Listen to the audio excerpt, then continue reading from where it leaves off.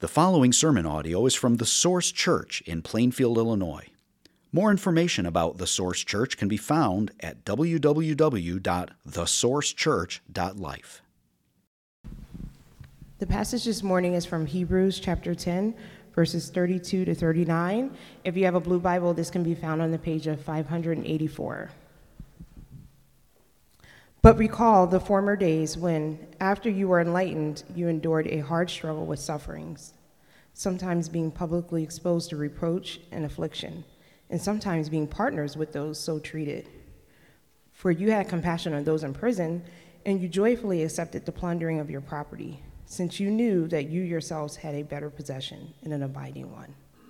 Therefore, do not throw away your confidence, which has a great reward, for you have need of endurance, so that when you have done the will of God, you may receive what is promised. For yet a little while, and the coming one will come and will not delay. But my righteous one shall live by faith, and if he shrinks back, my soul has no pleasure in him.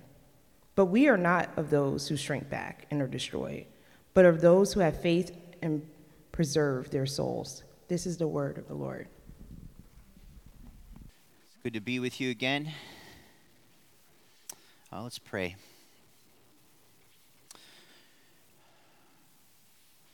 Our great God,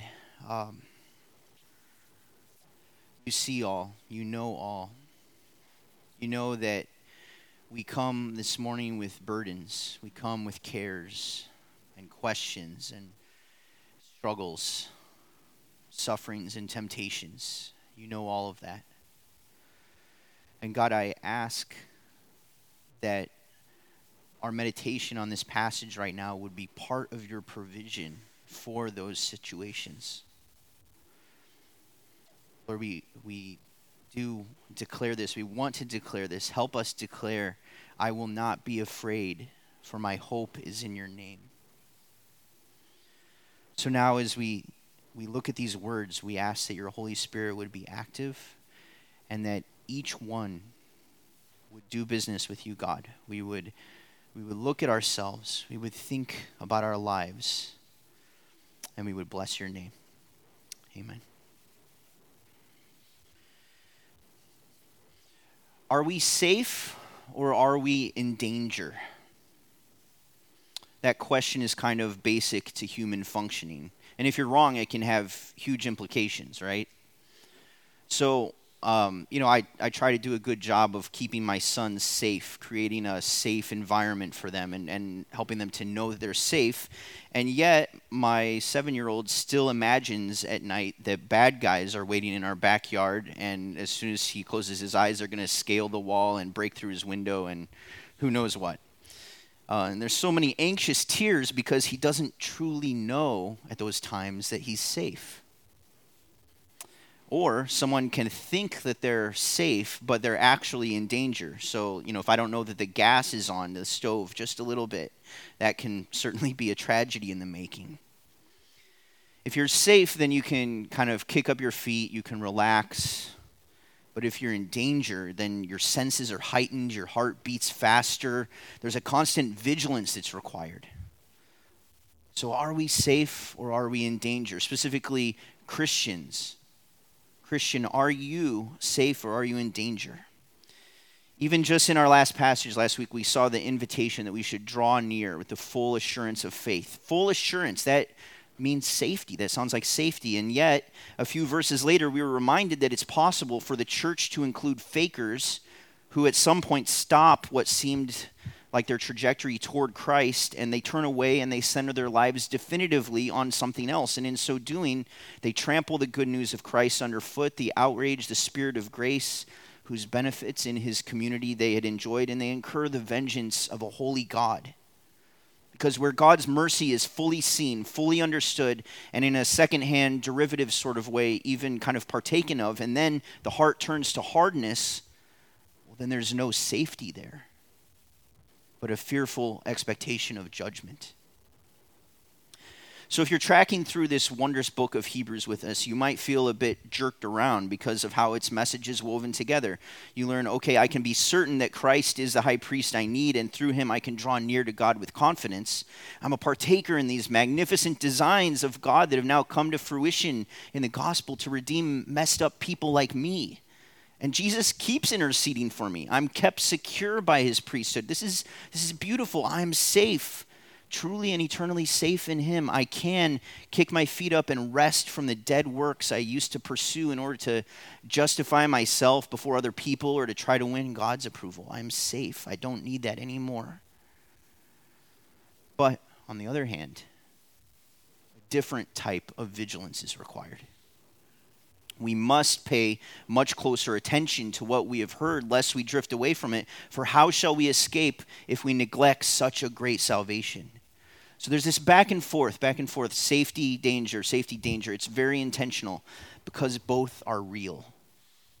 This book is addressing people who had come into the Christian church and they were considered within the family of faith, but now, due to persecution, they're entertaining just the slightest question. Is it even worth it? What does it really matter if I just kind of shrink back out of the spotlight and go back to a life where I can blend in? And these folks need to be told, just because you've been associated with the people of God, it doesn't guarantee immunity from God's judgment on his enemies. Now, as Adam said last week, the last thing I would ever want to do is to cause the children of God to doubt their salvation. That's not the purpose of these passages. But also the last thing I would ever want to do is leave the pretenders and the presumers feeling assured of their salvation. See, it's through the warnings and these reminders that God keeps his true children safe. So fear has its place in cutting through the deceitfulness of sin and alerting us to its danger. And then after fear has done that work, it's God's kindness that then leads us to repentance and his love stirs up our loving obedience in return. So we're going to see some of that comfort in our passage today as well. There is safety for our souls if we don't shrink back from following Jesus. That's our main thought for today. There is safety for our souls if we don't shrink back from following Jesus. And in order to get to that understanding, the author of Hebrews is going to point us to the past, the present, and the future. That's kind of our outline for today. Remember how you didn't shrink back. By the grace of God, you didn't shrink back in the past. So make that same commitment for the present, because you also have a view to the sure reward of the future. So he starts by reminiscing about the past with these Jewish Christians to whom he's writing. In verse 32, he says, "But recall the former days when after you were enlightened," he means right after you became a Christian, when God's light had shone on you. Recall those times that you endured a hard struggle with sufferings. Now, some of you in this room know what it's like to endure a hard struggle, maybe with a business, maybe with health or a relationship, or just to keep going long after most people would have given up. And that's a taste of the resolve that's required with our faith when sufferings come along. Most people would just chuck Jesus to the side. Well, he's not doing me much good right now. And that would be tragically short-sighted, and that would reveal a very small perspective about what's really going on here. So the first readers of this letter to the Hebrews, they maintained the correct perspective, and they had kept going amid suffering, and the author wants to remind them of those times. Notice that he doesn't encourage them by reminiscing about the good old times, right? Like, guys, remember the good old times when it was so fun to walk with Jesus? Maybe if you stick it out, there can be some good times like that again. No, that's kind of a paltry hope, just to have a few more good times on this earth. No, instead he reminds them of the bad old times when they really paid the price for following Jesus. And that's because when the supports are kicked out from under you, that's when you learn if your faith is genuine or not. And this suffering that he's referring to, which they had experienced shortly after coming to the faith, now it serves as a source of joy and strength for them as they remember it, because it prove that their faith was real. You simply can't take stands like that if nothing supernatural is happening within you. So it's in times of suffering that you rediscover that your God is enough, and you're able to show your kids and others that truth as well in vivid ways. So it's the trials that are the landmarks to look back on, because they remind us that God is faithful and God is active in our lives. So how exactly did this crowd suffer in the past? Verse 33 tells us, sometimes being publicly exposed to reproach and affliction, sometimes being partners with those so treated. For you had compassion on those in prison, and you joyfully accepted the plundering of your property, since you knew that you yourselves had a better possession and an abiding one. So they experienced the savage rejection of society, yet they kept loving God. They kept serving each other in the midst of that. And, we might have a hard time imagining that people actually went to prison just because they were Christians. That's all. But there are many examples actually in the book of Acts. You see that in the first generation of Christians, they quite frequently faced trumped up charges and were thrown in prison just because of their faith. And it's not just in Acts that happened, right? Like, this happened widely in Europe in the century following the Reformation. It happened everywhere under communism. It still happens regularly in China, in the Muslim world, really all those countries that you see highlighted on the map downstairs in the Commons. And we'd like to think that imprisonment like that can't really happen here, right? No. But if history has taught us anything, it's that nothing is sacred, and civilization can take a turn in shocking directions, even in just a few years. Well, in the ancient world, prisons were particularly nasty places. Okay, they weren't held to the same humanitarian standards that we have today. So the Christians who were visiting their friends and relatives in prison, they'd be bringing them essential food and warm clothing and maybe medicine that they needed, because those things weren't provided, or at least not in sufficient quantity by the authorities. But by showing up and showing compassion in this way, what were they doing? They were kind of exposing themselves also as Christians, or at least as sympathizers. They were inviting further hardship on themselves because of their kindness to the Christians in prison. And it says that their property was plundered. It was forcibly confiscated. How would you feel about that, right? Like, think about the possessions that you cherish the most. Maybe some family heirlooms, maybe an entertainment system, maybe, I don't know what it is for you, some collector books or music or artwork. Maybe it's your car. Imagine if police just showed up, took it, and then later you see it being used or given away by a local official. Again, this is a normal Christian experience in many countries. And just a side comment here, these experiences aren't listed to get them riled up. They're to encourage them about what God has brought them through in the past. It's not to make them angry and like, hey, yeah, that's right, I need to be stockpiling weapons for when the feds come knocking. That's not the purpose. The point is their faith, not their earthly well-being. So passages like this in our Bible should remind us that Christians don't have to win the culture war, nor should we expect to. Think of Jesus and the ridicule and the loss that he endured. We follow in those footsteps. Now, when the apostles were arrested and beaten in Acts chapter 5, it says that afterward they left the presence of the council rejoicing that they were counted worthy to suffer dishonor for the name of Jesus. And that's the right response, and that's the story also for these folks to whom the author of Hebrews is writing. The community had stood together. They had thanked God even as they were being compromised and ridiculed for his name. Are there ways in which you see our culture mistreating, misrepresenting Christians in the public square? Maybe it's happened to you personally. If not, it will become more and more common because Christians are increasingly being branded as extremists. It will be common to say, not only are we legally required to accommodate priorities contrary to our faith, but eventually it'll be legally mandated to celebrate and support those social norms as well. And if we don't, then we will face great hatred and loss. just like the three who refused to worship Nebuchadnezzar's golden statue in Daniel chapter 3. And the thing is, the way that society will hurt us, it usually won't feel clean, right? It can be confusing. It certainly won't feel noble at the time. Like if people just came up to you and said, now you're going to suffer for the name of Jesus, you'd be like, okay, I think I can do that.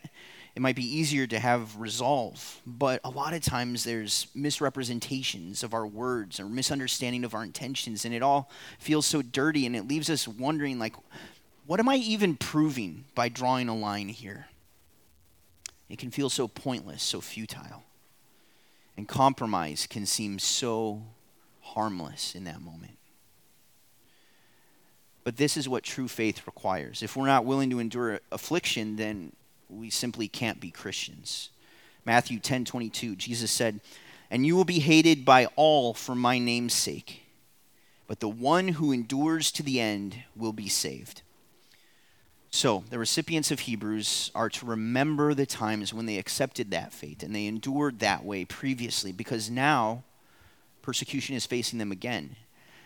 But we don't know the details, but it seems like it might be persecution of an even more tempting nature, a more subtle nature, because strangely, it can be easier to not give in when you're facing that bloody opposition than when you're merely facing social pressure. If you know that there's a stand to take, then you can prepare yourself. But if you don't necessarily see the 100 little stands that you should take each day, then it can numb your conscience. It can make you feel anesthetized to the larger plot of what's happening.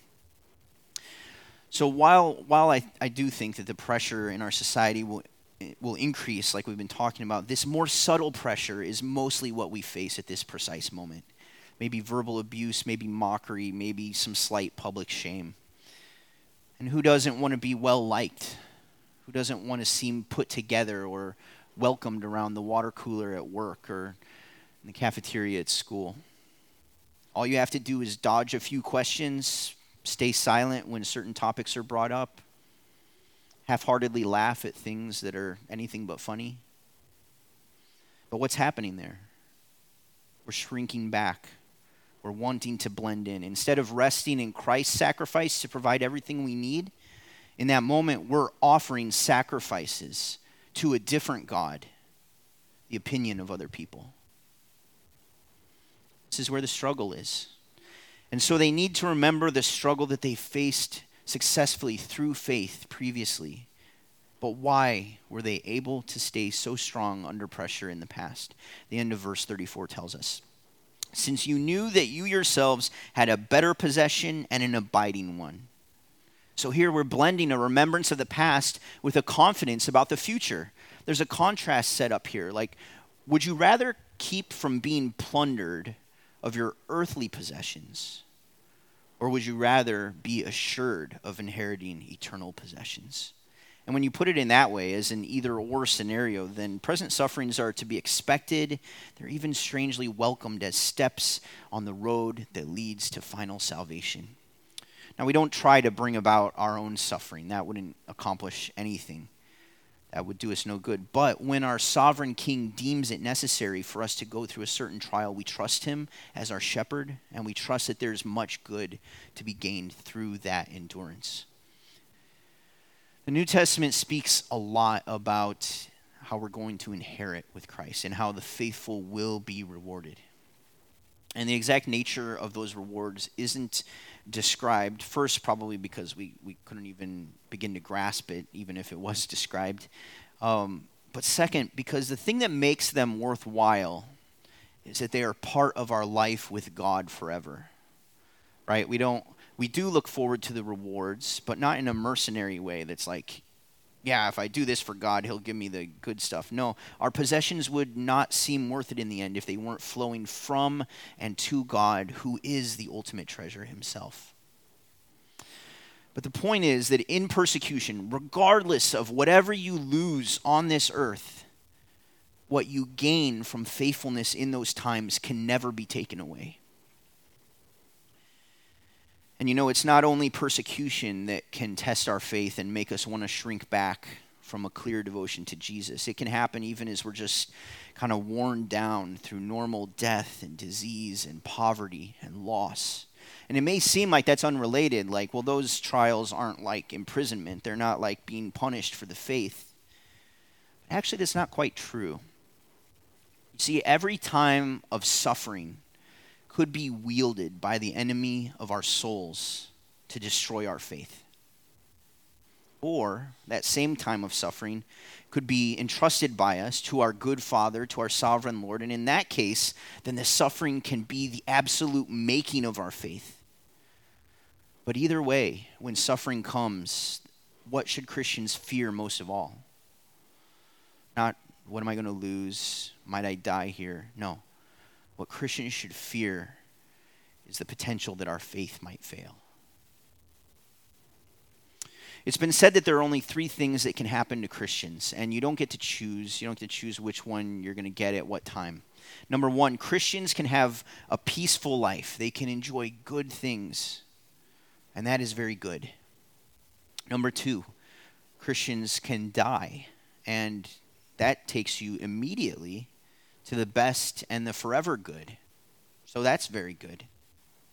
And if that happens to you, you will have no sorrow forever, and you will never be sad that you died when you died. Or number 3, Christians can suffer and they can live on, and the Lord will use that to refine you and to make you good and more able to enjoy the good forever. And that is very good. So the Christian's hopeful endurance in times of trial, it's much different than fatalism. An early 20th century pastor named Donald Barnhouse said, "It's actually the pagan or the atheist who, in dull hopelessness, just bows to the inevitable. But a Christian accepts the suffering, knowing that God is bringing him through to glory. And from the hope of the past to the hope of the future, he sees the connection running through his suffering like a thread that binds all together. His life is like the turbulent rapids of a river, but he knows that the river comes from a still spring and is flowing to a calm ocean. In this knowledge, the Christian has settled peace." So let's pause and just recall the early days of your walk with Christ. What were they like? Maybe you're still in them. Were there ways in which you had to take a stand or maybe look foolish to people? Are there hardships that you've already endured for Jesus? Maybe that you were able to go through with hope and joy, but for some reason now the excitement is gone and it just maybe feels like there's more at stake. Remember the zeal that you once had. Remember how you were glad after the fact that you spoke his name, that you shared his truth, that you stood with his people. Remember that you have found Jesus to be better than anything this world has to offer. In light of that history, now, what are you going to do with it in the present? Verse 35. "Therefore, do not throw away your confidence, which has a great reward." It's important that we see that by sticking with Jesus through suffering, we're not like suddenly saying like, oh no, it's a hard time. I'm going to have to attain something because I don't have what I need to hold on. No, rather with sticking with Jesus in suffering is just kind of like refusing to throw something away. So we have this sufficient provision in the gospel. But the world around us believes that it's a dead weight. And so they, in the midst of suffering, will influence you to throw it away, to just drop it. And the temptation to trash your faith, it may feel like, well, I'm just going to do nothing for now. I'm just going to kind of coast because, God certainly doesn't seem to be doing anything for me.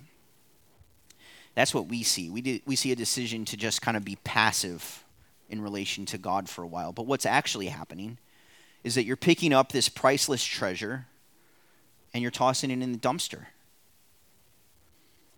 Now, occasionally, people realize what they've done and they run back to the dumpster. They dumpster dive and they get it back.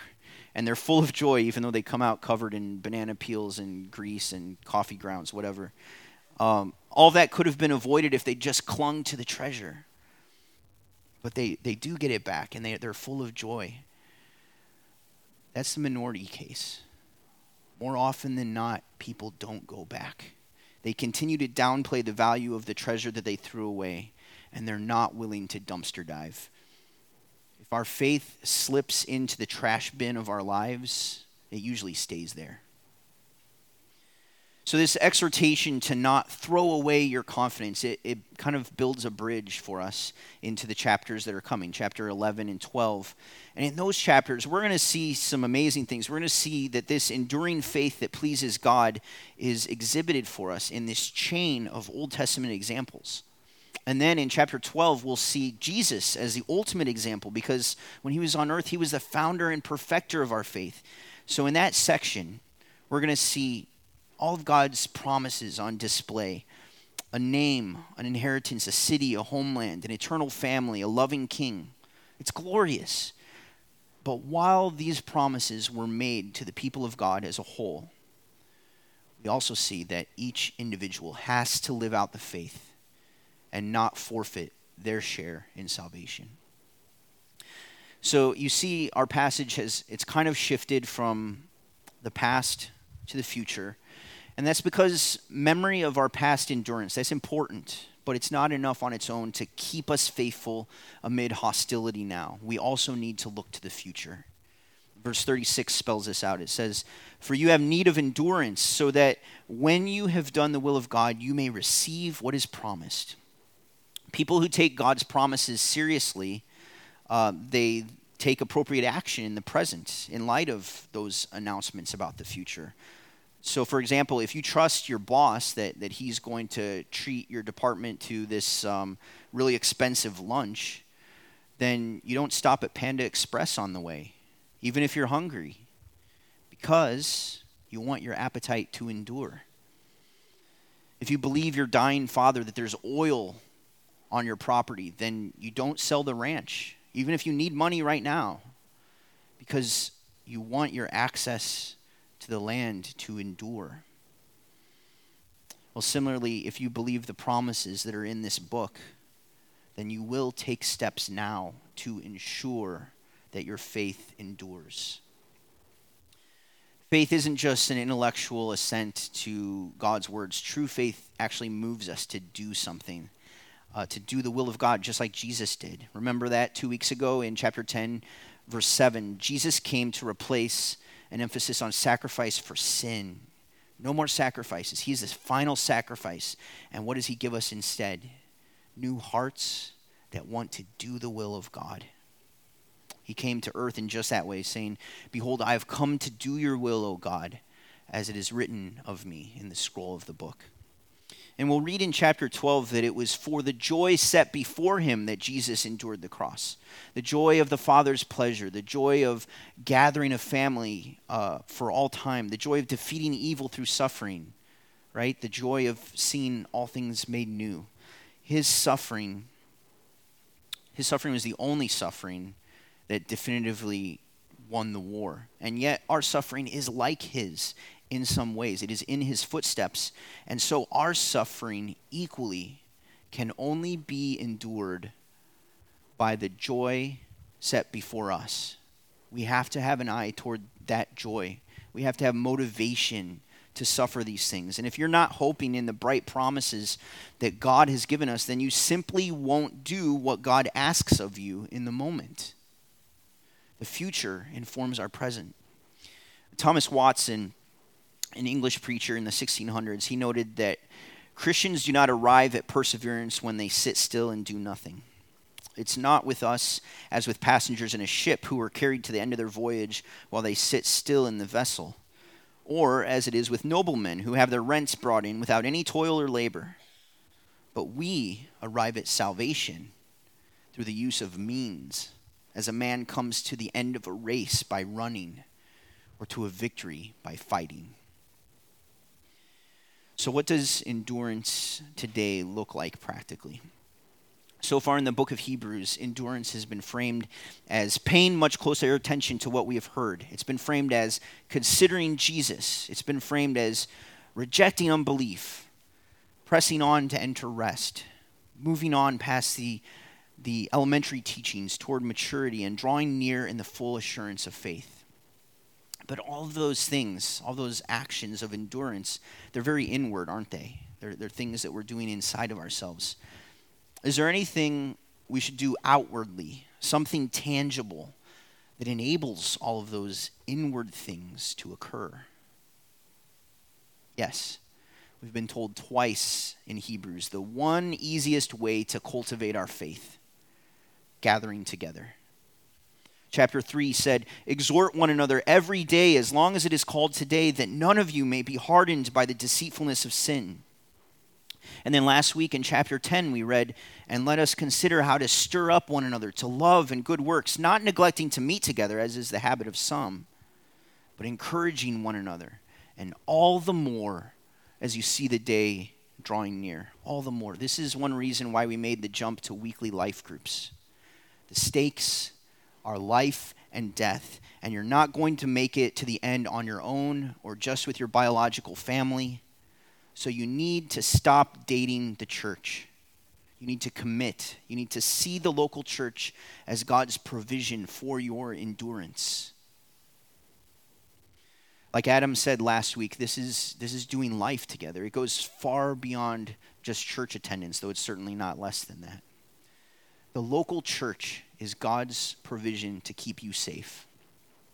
If you imagine the Christian life as a marathon, think about how the church provides what you need to make it to the end. So the church provides nourishment for your souls through prayers, praise, through teaching. We could consider this like the Gatorade or the energy gels that runners consume throughout the race. The church helps bring about conviction of sin, maybe through teaching, maybe through one-on-one rebuke, exhortation, maybe through when you get to see the confession of a brother or sister, then that does something to your own heart and softens it and says, well, I have things I need to get rid of too in my life. So the church helps us to turn from sin, to get rid of the toxic waste. This is a little crude, but you could think of that as the porta potties along the marathon route or the tree or the alley. I mean, if you've never been around a marathon, they can get kind of messy. And the church also just boosts our willpower and our joy to run to the end. It gives us focus and boost because friends are running alongside you. And also the legacy of brothers and sisters who already finished the race and are cheering you on from the sideline. You know, for the original audience of Hebrews, fear was leading them to neglect gathering together. Fear. So let's commit now to not let fear or laziness or apathy or idolatry prevent us from seriously and earnestly participating in the life of the church. Because it's what God has graciously given us to keep us safe. It's what we need. The danger lies in checking out. You need only do nothing, and inertia will drag you off course, even if you call yourself a Christian your whole life. So keep running, and don't be foolish enough to think that you can do it well enough without being plugged into the life of the local church. Let's sum up the ground that we've covered. We've seen that endurance in faith is where we find safety. And verse 39 summarizes all this with a quote from the Old Testament. "For yet a little while, and the coming one will come and will not delay. But my righteous one shall live by faith. And if he shrinks back, my soul has no pleasure in him." This is a fusion of a prophecy of the Lord's coming from Isaiah, along with a statement about who pleases the Lord from Habakkuk. And the righteous one shall live by faith. Those words should sound a little bit familiar to the student of the Bible because it's a statement that threads through our Bibles. It's actually quoted in Romans and in Galatians. Paul uses it to unpack the nature of the good news. Well, here in Hebrews, the emphasis is that Jesus is coming back, and so we must not stop trusting and shaping our lives around this good news. That safety comes by grace alone, through faith alone, in Jesus Christ alone. The Lord will find no pleasure in us when he returns if we do not go on living by faith. The righteous one shall live by faith. That sounds pretty easy, right? Like, okay, great. All I have to do is believe God, and then he's pleased with us. That's true, but actually this is the hardest way to live. Because it means that we can't rely on our own strength. We can't rely on our own schemes, as everyone else does in the world around us. Instead, we can only rely on what Jesus has done for us. We aren't distracted by man-made solutions or the approval and praise that comes from people, but our hearts are laser focused on the promises of God. And we can only do that by grace. It will feel lonely. It'll feel foolish at times, like the world is getting the best of you. But you're trusting God that his way is worth it in the end. You're believing Jesus when he said, in this world you will have troubles, but take heart. I have overcome the world. He overcame the world on his cross and in his resurrection. And that still is playing out before us. And one day he will make all things new. The way of faith has always been a narrow and a ridiculed path. Trusting in the one living God has always felt like a fool's errand. And this is why we have God's word to keep us oriented. You know, Habakkuk, just before the verse that's quoted here, in the 7th century BC, he wrote, "The Lord answered me, write the vision, make it plain on tablets, so that he may run who reads it. For still the vision awaits its appointed time. It hastens to the end, it will not lie. If it seems slow, wait for it. It will surely come, it will not delay." Even in Habakkuk's day, the faithful struggled to stay faithful. But the Lord promises the fulfillment will come. It will not delay. Friends, I don't know all that you're facing in your lives. I do know that there are lesser functional gods in your lives that need to be dethroned. I know that there are addictions to turn from. I know that there are broken relationships to navigate. There are health crises to walk through. There are disappointments that we need to entrust to God. And there's a daily, sometimes a minute-by-minute decision to make. Will I live by faith in God's promises? Or will I choose the more immediate solution and so risk hardening my heart? Verse 39 gives us a motto that we can recite when God's way seems crazy or God's way seems irrelevant. Look at these words. Let's memorize this verse. Let's learn to speak this verse back to ourselves. It says, "But we are not of those who shrink back and are destroyed, but of those who have faith and preserve their souls." What if we truly took that statement to heart? What if that was the heartbeat of our church? Like, I don't know, it'd be cool if we could put it on a banner or do some calligraphy or something and have it hanging downstairs. We are not of those who shrink back and are destroyed, but of those who have faith and preserve their souls. Tell yourself that every time temptation comes knocking, every time God's way looks difficult or disappointing. This verse is in some ways a conclusion to everything we've seen so far in the book of Hebrews. Jesus is better. Jesus' ministry is better. And because of that, we are this kind of people, not shrinking back, not those who will be destroyed, but we are those who have faith and preserve their souls. Think of it as a conclusion to everything that's come before in Hebrews, but also a sneak peek to what comes next, because this verse is also an introduction to the final chapters. In them, we're going to think more about what does it look like to live by faith? What does it look like to be these people who proclaim with their lives that Jesus is better? For now, let's just sit for a week with the self-assessment that's encouraged by these verses. So remember the past. Think about how you were drawn to Christ in the beginning, how you've seen him as better than anything that this world has to offer. And think about maybe there's times when you've chosen him at great cost to yourself. You've paid a price. Remember those times. Celebrate that past. And next, look to the future. Think about a better possession and an abiding one. Great reward.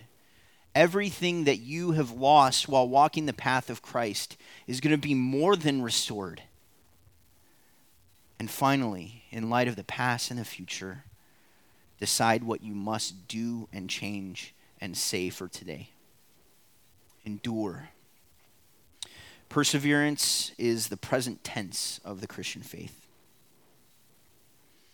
And your souls will be safe from danger if you don't shrink back. Let's pray. Father, many of us in this room may feel stuck right now. Like, I want to endure. I don't want to shrink back, but when I'm up against it, it feels impossible. So God, fix our minds again on how even our faith is a gift. This is all of you. You are saving a people by grace. So we cry out to you now. God, I don't feel like I can endure. Help me endure. Give me what I need. We praise you, God, as the one who gives everything that he requires. Praise you for that. And Lord, we know that also others are here today who may know full well that they are in danger because they have not been walking by faith. They haven't wanted to pay the price to be associated with you. So I ask, Holy Spirit, that you would open their eyes, that you would cause Jesus to look better than anything this world has to offer. And Lord, now as we turn to the Lord's Supper, we ask that you would use it in our lives like a signpost on a marathon route. Use it to remind us of what we're about and where we're going. We pray this in Christ's name. Amen.